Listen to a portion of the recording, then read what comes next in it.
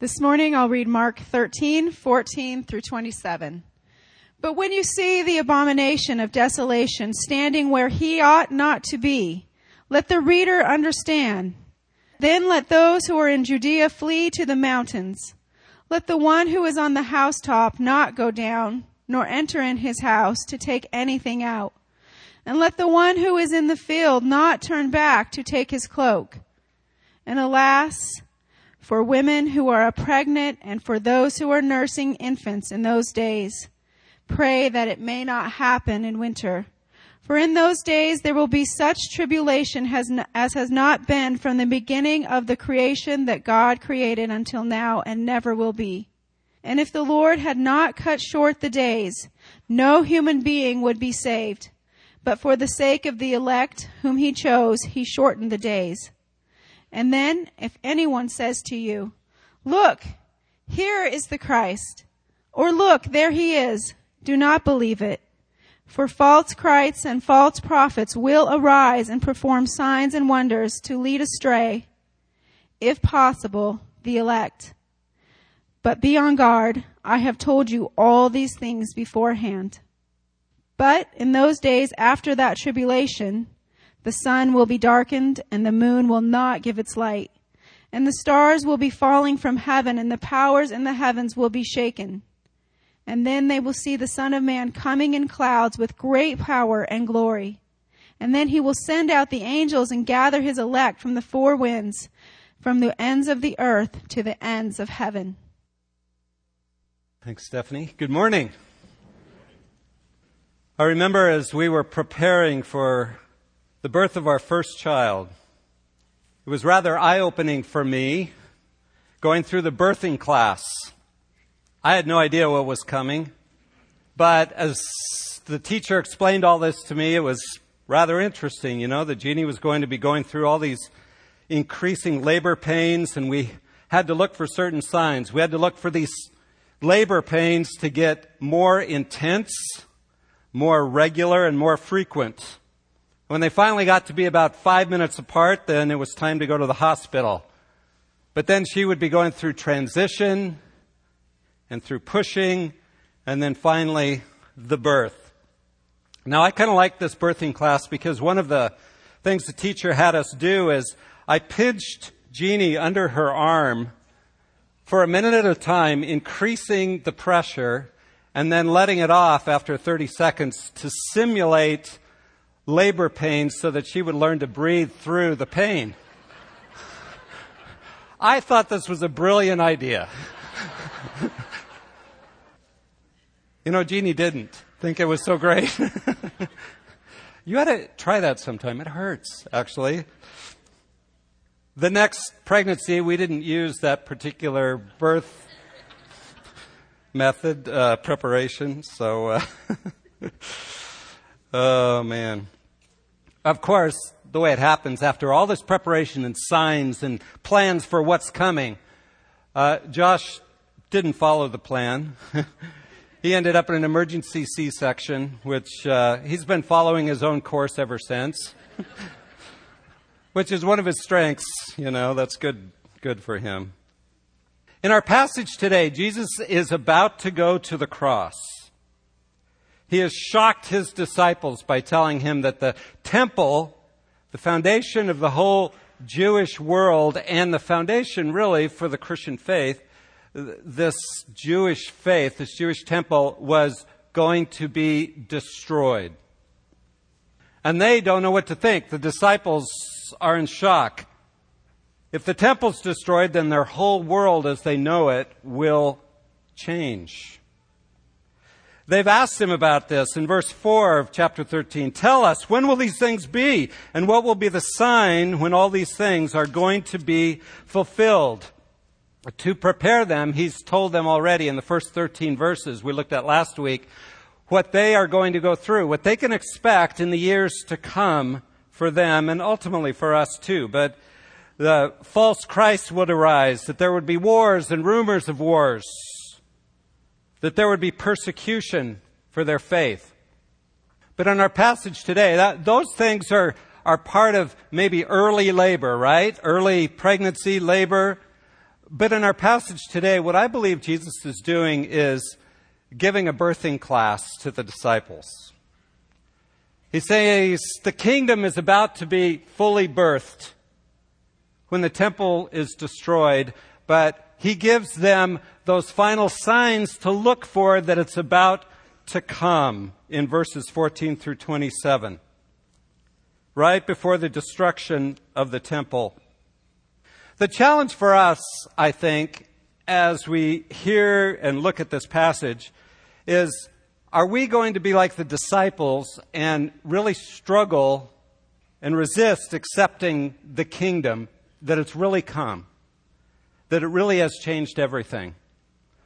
Or are we willing to let go of this world, trust that Jesus really is Lord, that we've been singing about this morning, and live our lives as citizens not of this world, but truly as citizens of heaven?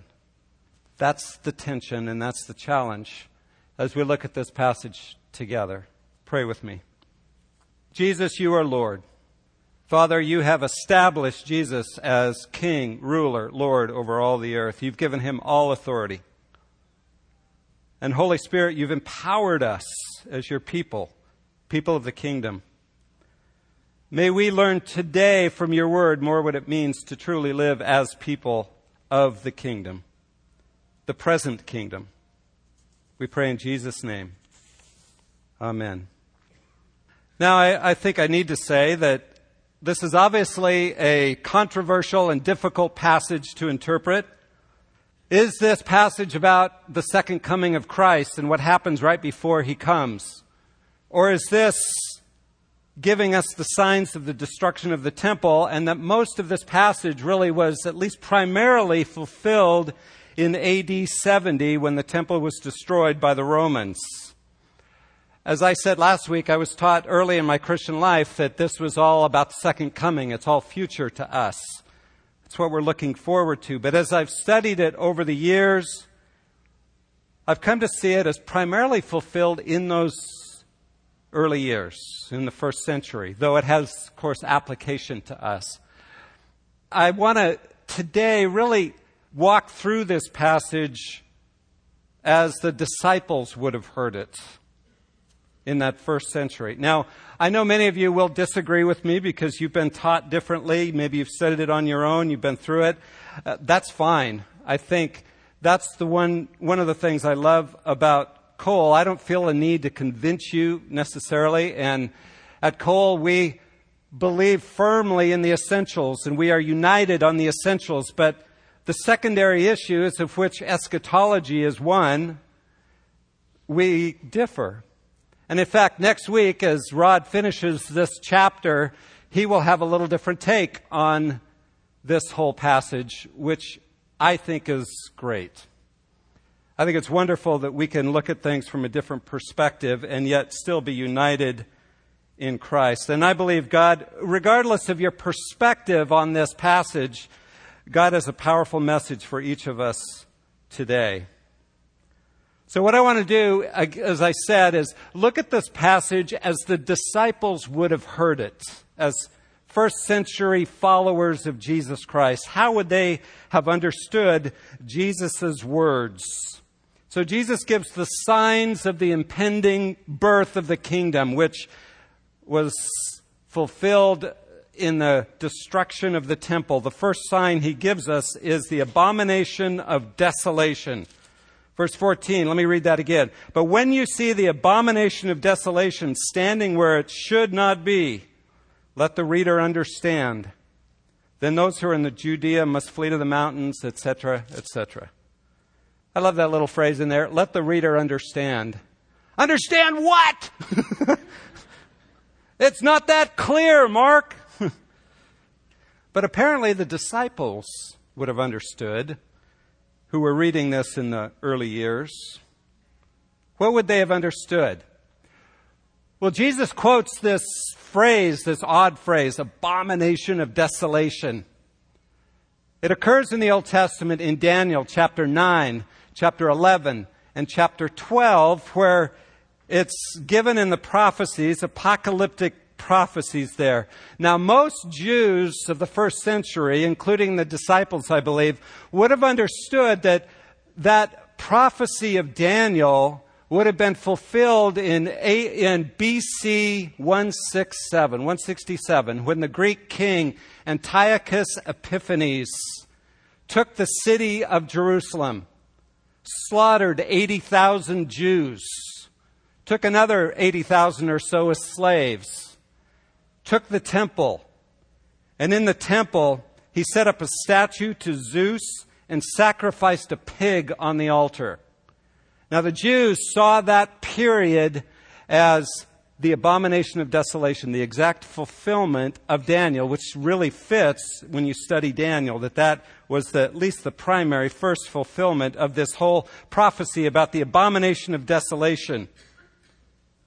So when Jesus mentions that, uses that phrase, the disciple would know that Jesus is saying, oh, I know what Jesus is talking about. He's talking about something's going to happen to desecrate the temple, to make a mess of the physical temple.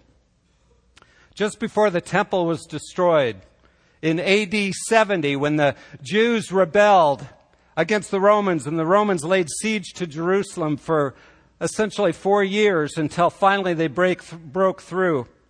During that siege, the Jewish zealots who were fighting the Romans, who had stirred up this fight, stopped the sacrifices, stopped the temple worship, set up their own high priest, and essentially desecrated the temple.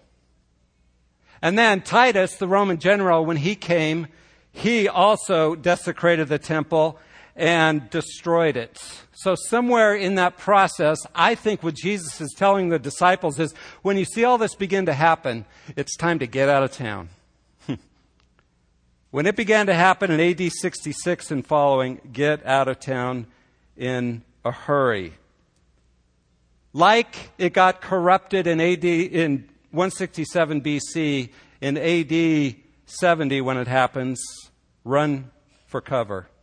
Now let me just say, this is part of my confusion when I think about it as the second coming.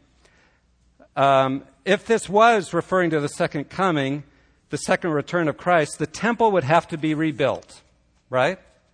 There's no temple now. Well, I believe, as I said last week, Jesus has not allowed the temple to be rebuilt, even though many want to rebuild it, because Jesus is the final sacrifice. God doesn't want any more sacrifices. He doesn't want the temple there. And so I get confused if I try to make this the second coming. Now, I for one will be surprised if God allows the temple to be rebuilt. But I've been surprised before, okay? So I could be wrong. But that's just my take on this. So the abomination of desolation is the first sign. When you see the temple be desecrated, it's time to flee. The second sign, he says, of the final stages of labor, when the kingdom's about to be born, when the temple's about to be destroyed, is devastating tribulation. Verse 14 through 20. Let me just read 14 through 17, where he says this abomination of desolation. Then those who are in Judea must flee to the mountains. The one who's on the housetop must not go down or go in to get anything out of his house. And the one who's in the field must not turn back to get his coat. But woe to those who are pregnant and to those who are nursing babies in those days. Jesus says it's going to be bad. And when you see this happening in the city surrounded and you see the armies coming, it's time to flee. Don't stay to defend the city or the temple, because God has a plan for its destruction. I believe that the disciples would have felt like they should join in with the rest of the Jews and say, we got to protect this. This is the center of God's presence on earth, the city of Jerusalem and the temple. We should stay and fight the Romans and wait for a miracle of God to save us. But Jesus is saying, no, don't stay and fight for the city or stay to protect the temple. It's time to flee, because I have a plan for its destruction. And I want you to go elsewhere. And we have historical record, that many of the Christians did leave the city at this time. because they believe God told them to.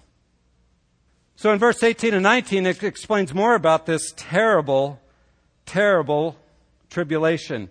But pray that it may not happen in winter. For those days will be a time of tribulation, such has not occurred since the beginning of creation, which God created until now, and never will. Now, obviously, that creates a struggle. What is he talking about? If it was fulfilled in AD 70, then what does he mean that it was the worst tribulation before or since? Well, let me read something from Brian Morgan, pastor friend. Many scholars have been disturbed by this saying. How could the tribulation of AD 70 compare to the horror of the Holocaust, when 6 million Jews died in Nazi death camps? How could it compare to the death of 20 million people under Stalin, or the utter destruction of Hiroshima by the atomic bomb? The tension can be addressed in one of two ways.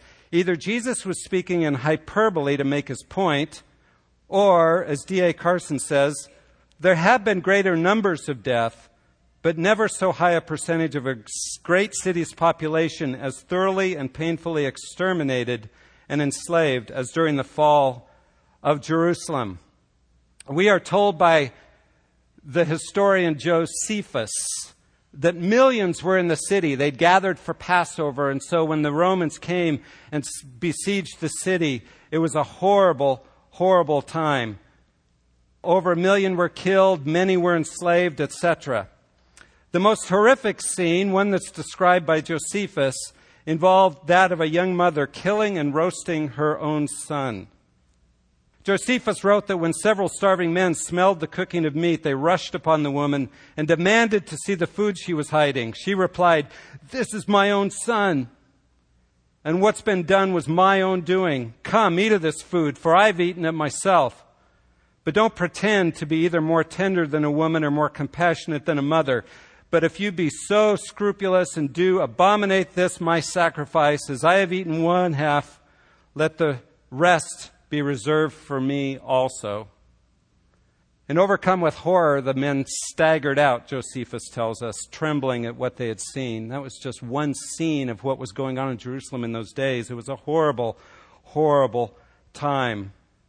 The Romans ended up taking many of the Jews and crucifying them along the Roman roads. Thousands and thousands. Josephus tells us that the area around Jerusalem was denuded of trees because they were all being used to make crosses to kill and crucify the Jews. It was a horrible time. But here's what I think why it was the worst tribulation ever in history, before or since. It's because it was the final end of the Jewish state and the Jewish temple, the whole Jewish religious system. It was a devastating end to the Jews as God's chosen people, their place in the land. They've been scattered ever since. I know they're back in the land now since 1948, but it's a secular state. But I believe what Jesus is describing, the reason it was so devastating, is the psychological devastation was greater even than the physical devastation in those years when Rome destroyed Jerusalem, destroyed the temple. Now let me say, just because I think it's important to say, is that God still loves the Jews. He still has a plan for the Jews. Paul makes it very clear in Romans 9 through 11 that there's still a plan, and at the end of chapter 11 he says, God has a plan, and thus all Israel will be saved. He has a plan to save the nation of Israel, that there'll be a great turning at some point in history, and we're looking and praying for that even now. But it says in verse 20 that this is so great, unless the Lord had shortened those days, no life would have been saved, but for the sake of the elect whom he chose, he shortened the days. The Roman soldiers, we're told, were so angry, they were ignoring even their own commanders, and they were slaughtering Jews and infants and mothers, destroying everything they could because they were so furious at the Jews. But at some point it says that God shortened those days. So Jesus tells his disciples, expect devastating tribulation, so it's time to leave. This city is set up for judgment. And then verse 21 through 23 says the last sign of the impending birth, the last of the labor pains, is going to be these false Christs. If anyone says to you, behold, here's the Christ, behold, he's there, do not believe him. For false Christs and false prophets will arise and will show signs and wonders, etc. Historians tell us that there were many in those days during the siege of Jerusalem claiming to do miracles, claiming to gather people around them to fight the Romans. Everyone was looking for God to do miracles, and some were claiming they could do it. In fact, the zealots themselves, the leaders of this rebellion against Rome, because there were so many people in the city and some were fighting, some weren't, the zealots destroyed much of the food stores themselves. They wanted to force God's hand. God, you got to save your people now, and we don't even have food to eat now. So you better show up, God. Well, he showed up, but not like they had hoped. They were thinking that God would show up like he did in Hezekiah's day when 180,000 Assyrians were killed, or in Jehoshaphat's day, somehow to wipe out the opposing army, laying siege to Jerusalem. But Jesus' words were these: it's not time to fight for your culture. It's not time to fight for your city. It's not time to fight for your temple. A new age is beginning. There's the birth of the church, the birth of the new people of God. And there must be a break from the old. A new birth is happening, so don't fight for the old culture. And then I think he goes on in verse 24 through 27 to say what this new kingdom looks like. He gives a couple of characteristics to it, this birth of a new kingdom. And let me read those again, because I think they're key phrases he uses. In those days, after that tribulation, the sun will be darkened, and the moon will not give its light, and the stars will be falling from heaven, and the powers that are in the heavens will be shaken. Let's stop there for a moment. Jesus uses graphic imagery here to describe the coming of the new kingdom. It will be the end of life as you know it. Now, I agree, this sounds like, wow, this is the end of the world, right? It sure sounds that way. But Jesus is quoting directly from the prophets in the Old Testament, from Isaiah 13, Ezekiel 32, Joel chapters 2 and 3. And if you look at those chapters carefully where those phrases are used, the sun will be darkened, the moon will not give its light, the stars will fall from heaven. In those contexts, the prophets are declaring judgment on Babylon, on Egypt, and ultimately on Israel itself. These judgments that happened in history. They weren't the end of the world, they were actual judgments, but the prophets used this extreme graphic language to describe your life will end as you know it. And so Jesus picks up that same terminology now for the disciples and says, the Jewish life, as you know it, will end. There's a dramatic change. God is stepping in to bring judgment. None of these passages in the Old Testament refer specifically to the second coming. And then in verse 26, this phrase that sounds again like the second coming of Jesus. They will see the Son of Man coming in clouds with great power and glory. Well, that sounds like the second coming, right? Except the direct quote is from Daniel chapter 7. And in Daniel chapter 7, if you read it carefully, in fact, let me read verses 13 and 14 in Daniel 7, because I think you need to hear it and understand what it's saying. It says this: I kept looking into the night visions, and behold, with the clouds of heaven, one like a son of man was coming. And he came up to the Ancient of Days and was presented before him. Do you hear that? This phrase, that's this coming of the Son of Man, is the coming to sit at the right hand of the Father, not coming to earth. It's a description of the ascension after the resurrection. Jesus taking his throne in heaven and being seated as the king over all the heavens and the earth. That's what Daniel 7's about, and Jesus is saying, yeah, and this is really the sign of the kingdom come, the end of the new birth. The new birth is that Jesus now is Lord today, not some far off time in the future when he returns. He's Lord now. He reigns as king now. You see, I think that's the message that Jesus is trying to get across to the disciples, that he now reigns. I believe this is how the disciples would have heard this verse, because they knew Daniel 7 and they understood it was Jesus being established as king. Remember in Stephen in Acts chapter 7, where he is about to be stoned, and he recounts this whole story of Israel and how God was working right up to bringing Messiah, Jesus. And he says, right before he's stoned, and the heavens were opened, and I saw the Son of Man standing at the right hand of the Father. See, the early church believed Jesus was there. Daniel 7 had come true. Jesus was reigning at the right hand of the Father. And then the Jews stoned him for saying that. So the setting up of the kingdom involves this whole period of Jesus' death, his resurrection, his ascension to the right hand of the Father. And then the final phase is this destruction of the temple, because that had to be wiped out so that this new kingdom could be fully established and the disciples would let go of the old ways and the old patterns. So they wouldn't look for the presence of God in a building, but rather in the people of God, the new kingdom on earth. The final mark of this birth, of this new kingdom, is not just Jesus' lordship, but in verse 27, then he will send forth his angels and will gather together his elect from the four winds, from the farthest end of the earth to the farthest end of heaven. You see, I think he's talking about this fulfillment of the prophecy to Abraham, right? Way back in chapter 12 of Genesis, where he was told that you will be a blessing to all the nations. Now, finally, the Gentiles, all the nations are being gathered in. As soon as Jesus rose, the temple was destroyed.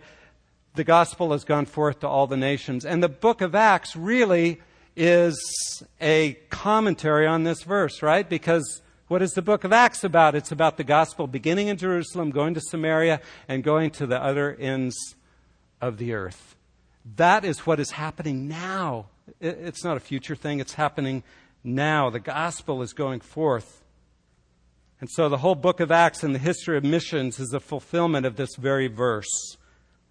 Beginning from Pentecost, remember, when the Spirit was poured out and all these different nations heard the gospel in their own words. Now let me say, part of what we live with as believers today is this tension between the kingdom being already here and yet not yet. You know that tension, right? The kingdom's here already, but it's not yet.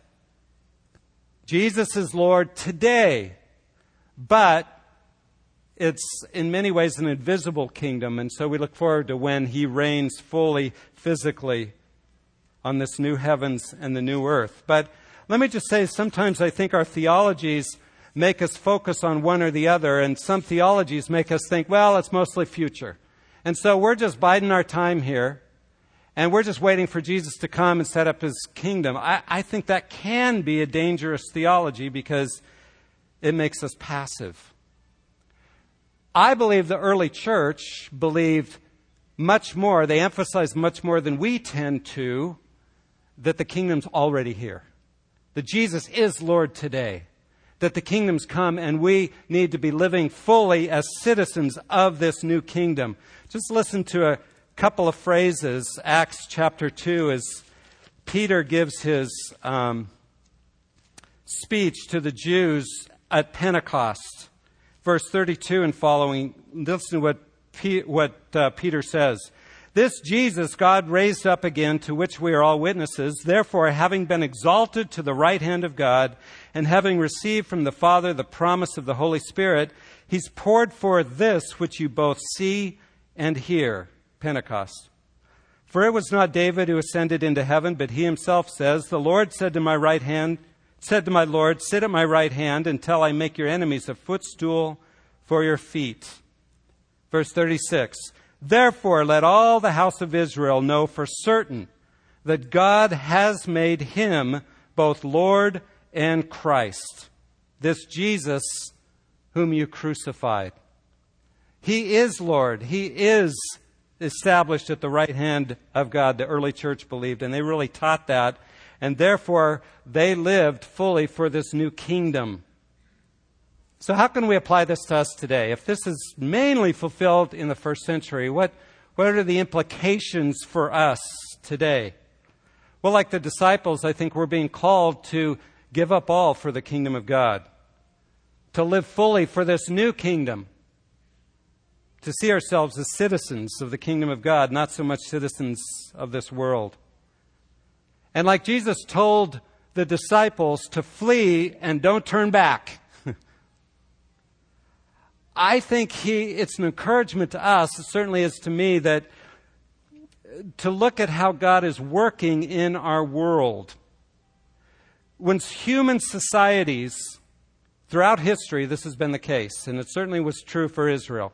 When human societies refuse to bow to Jesus as Lord and exalt him as Lord, God's judgment is coming upon them. It's happened over and over in history. And I think we need to recognize that our culture, our American culture, is moving further and further from God, and God's hand of judgment is coming, I believe, because that's God's truth, that's God's pattern. And I'm concerned about believers today who somehow hold on to our culture more than they hold on to the kingdom of God. Like for the disciples, it's a temptation to have our faith tied up in nationalism, faith in our country, God and country, that kind of thinking. But I believe the message for us is don't hold on to the worldly systems, our worldly culture. They will pass. God is going to bring judgment on America at some point. Don't fight to save our culture, but rather live for the kingdom of God. Larry Crabb, in his book, Men of Courage, says this: in Christian circles, optimism typically is built on the idea that God's central purpose is to bless us with the kind of life we want or to transform culture into a friendlier environment for Christians. Counselors specialize in solving our problems and relieving our pain. Christian leaders tell us that our prayers, activism, and united influence will turn our nation around and usher in a godly society. Both groups may be guilty of distracting us from the real call of God. It is our individual lives and our Christian communities that must turn around.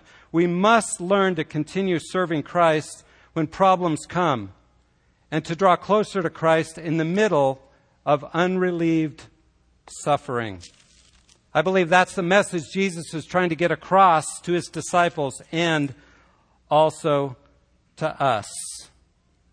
We're citizens of heaven, not of this world. Third, I think we can learn from this to not fear persecution, but rather see it as an opportunity for the gospel to spread. And of course, the book of Acts is all about that, where the persecution the early church experienced led to the scattering of the disciples, to the spread of the gospel throughout all the known world. Fourth, let's remember that Jesus is on his throne now.